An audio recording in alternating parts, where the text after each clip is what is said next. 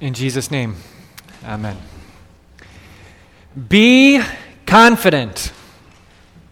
Be confident. That is a refrain, a chorus that I hear over and over and over again from just about every corner of the world today. Be confident. I believe, and you can disagree with me on this, that confidence is one of the most sought after, one of the most highly exalted qualities or characteristics of our day today. We are constantly told, be confident. In fact, I would argue that confidence is almost a requirement for the 21st century world we live in, isn't it?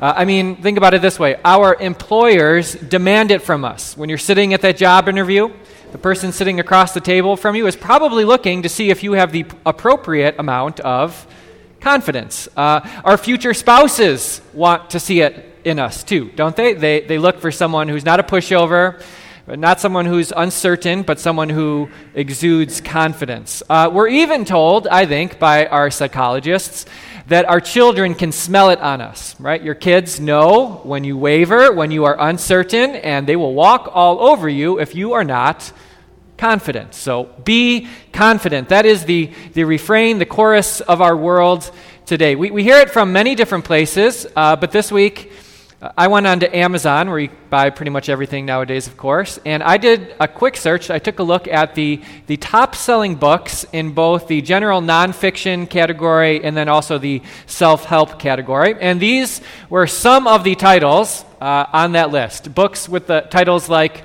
The Art of Extraordinary Confidence, or The Self-Confidence Workbook, The Confidence Gap, the Confidence Code. These are books that have sold hundreds of thousands, if not millions of copies. People are clamoring to find confidence. But if it were only so easy to just read a book or snap our fingers and have it, right? I think we could all use a little more confidence. The problem with confidence is that you have it one moment, and then the next minute it's gone, right? It's here, and then it's not. You're really confident about the job interview that you're walking into.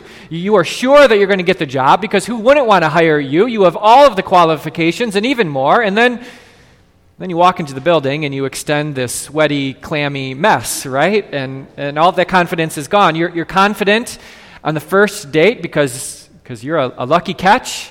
Again, who wouldn't want to meet you, date you, marry you, and then halfway through the date, you spill spaghetti down your shirt, and you are stammering through the rest of the conversations. You're confident, and then you're not. You're confident going into the test, and then you sit there for 20 minutes looking at question number 1, not sure if you'll ever move past that first question. Confidence, it's hard to come by. I experienced this my first year in the seminary, about halfway through my first out of 4 years studying to be a pastor. I was pretty confident. And I may have said this before, maybe you've heard it, that I think one of the most dangerous things to the church is a first-year seminarian. For just that reason, you are very confident. I'll speak for myself. I was very confident as a first-year seminarian. I had sat through just enough classes, gleaned just enough wisdom from just enough professors, sat through enough chapels and heard enough sermons to think that I was pretty good. I was set. I wasn't sure that I needed the next 3+ years. I kind of had it down, and this confidence especially came to preaching. As I sat there through all of these chapel sermons, I often thought to myself, wow, that was really good, but I could do better. That was moving, but I could move them further. I was a pretty confident preacher because I had never preached before. That's usually how it goes, right? And so I remember halfway through my first year at seminary, a pastor actually over here at the Lutheran home asked me to give a sermon on a Sunday morning for the people there, and almost immediately that confidence was gone. I sat down with my Bible and my notebook to try to figure out what I would say, and I did not have any words. All of that confidence I had sitting in the pews in chapel was gone. I got up into the pulpit that morning, halfway through my first year in seminary, and I was a nervous wreck. But that's how it is with confidence, isn't it? You have it, and then you don't. And so we hear this refrain, be confident, be confident, be confident. Sure, we would all like more of it, I think. Here's what's really interesting, though, that I'd like to talk with you about today, though. This refrain we hear from the world is actually the same refrain we hear from God. And this is not always the case. You know this, right? That what the world says, what the world values, is not always what God values. But in this case, in the case of confidence, it is. God wants you to be confident. What the world says is what God says. Be confident. Be confident. Maybe we should talk about what confidence is, though. Confidence is the quality or state of being certain. Don't you think God wants that for you? In this ever-changing, uncertain, crazy world we live in, there's nothing more that God wants than for you to live with assurance and certainty. God wants you most certainly to be confident. But, and maybe you're waiting for this, maybe you're ready for this, there is a but, and that is that God's vision of confidence for you is very different from the world's. And the main difference comes from what that confidence is founded upon. Because our confidence, our certainty in our lives always flows from something. It's always uplifted or upheld by something. Now, the world would have you believe that your certainty and your confidence ought to come from you. It tells you to look into the mirror to find certainty and confidence. The world promotes self-confidence. But that's not the kind of confidence that God promotes.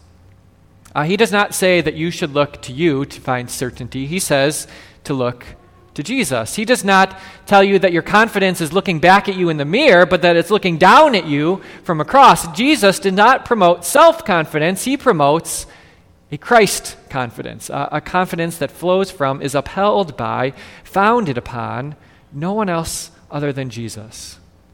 See, the world says to us, you can do it. Just try harder, put your mind to it. You can achieve whatever it is you want to achieve. Jesus says when it comes to the most important things, the eternal things in life, he actually says to you, no, you can't. You can try, but you'll never get to where you want to go. And instead he says, I can, I will. The world says to us, believe in yourself. God over and over again says, no, believe in me. The problem is that way too many of us, all of us actually, all too often have believed in this myth or this lie of self-confidence. We continually find our certainty by looking back in the mirror, And I know this is to be true because just think about maybe the last few times you've been really confident, if you have been, right? Think about the last time maybe you were confident in your career. I would guess it was because you did something good. Maybe you won an award, or you got a promotion, or you deserved a raise, or your boss patted you on the back, or your coworkers complimented you, right? You looked at what you had been doing, and you found certainty in your career. Or think, parents, about the last time that you found confidence as a parent. It was probably because your kids were following the rules, playing nice with others, making the honor roll. And you looked at them and you thought of yourself and you thought, I must be doing something right. I feel pretty confident. Or think about the last time you were confident, let's say going to a party in some sort of social situation. You probably walked into the doors of that party confident because, maybe people had complimented your sense of style the last party you went to, or people tend to laugh at your jokes.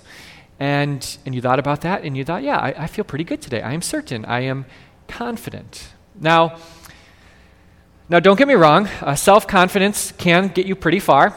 It can give you certainty in times of uncertainty. But self-confidence is not a confidence that will last. Because what happens when you lose the job? What happens when your boss stops complimenting you and your coworkers stop patting you on the back? What happens as a parent when your kids don't make the honor roll or they stop playing nice with others, right? Where does your certainty go then? If it's founded on yourself, it goes right out the window. What happens when people stop laughing at your jokes and stop complimenting your style? You see, if your confidence, if your certainty is built on you, if you find it by looking back in the mirror, that's fine for a time, but it's not a confidence that will take you to where God wants you to go. You see, God wants you to be more confident. He wants you to have more assurance, more certainty than you can give yourself. And so he says, look to me.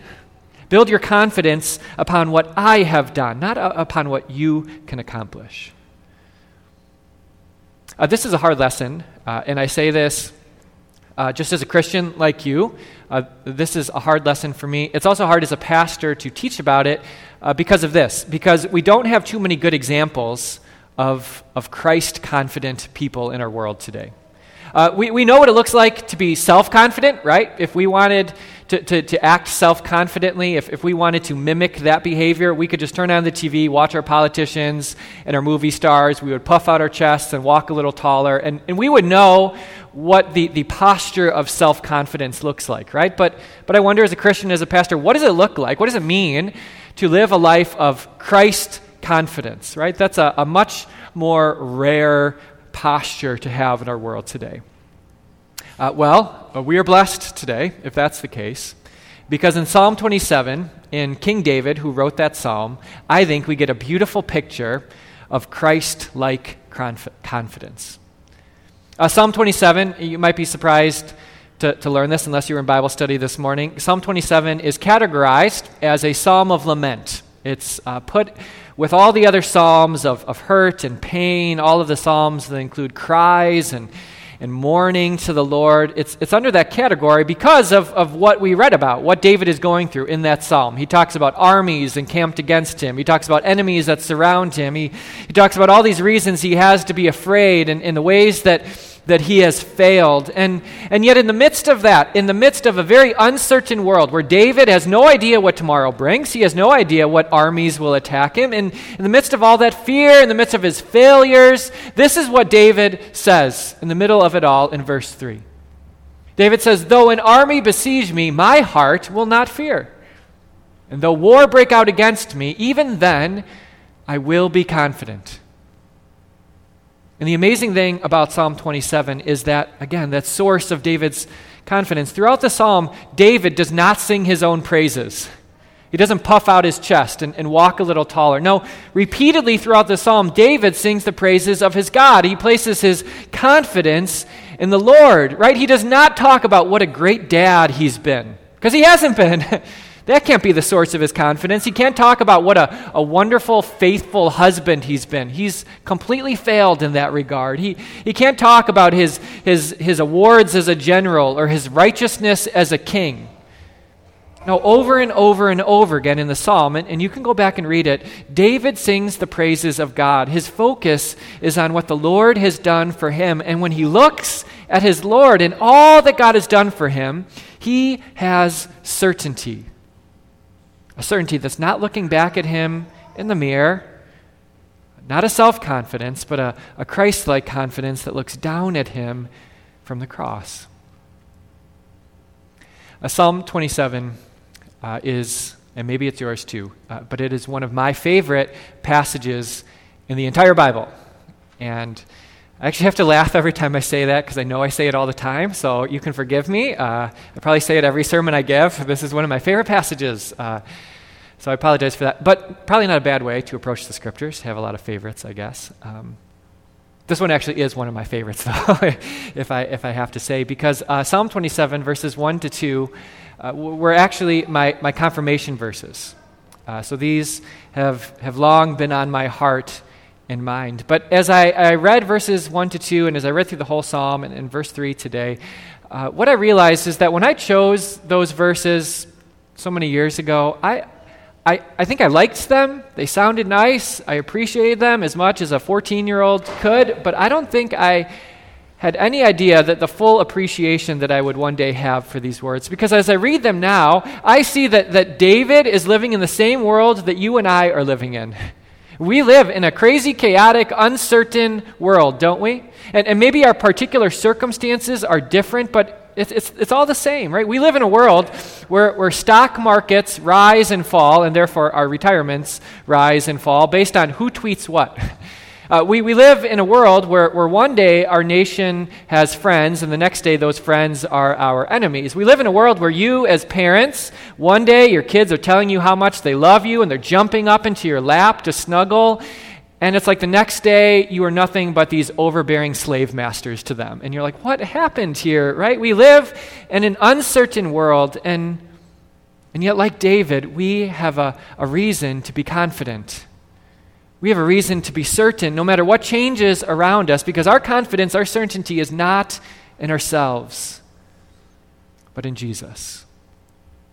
and who he is and what he's done and living that perfect life on our behalf and dying a death on the cross and taking our place and rising again so that we might have life. We have certainty because of Jesus, because of what he has done and is doing right now for us and what he will surely do again. Be confident, Jesus says. And we are. In Jesus' name, amen.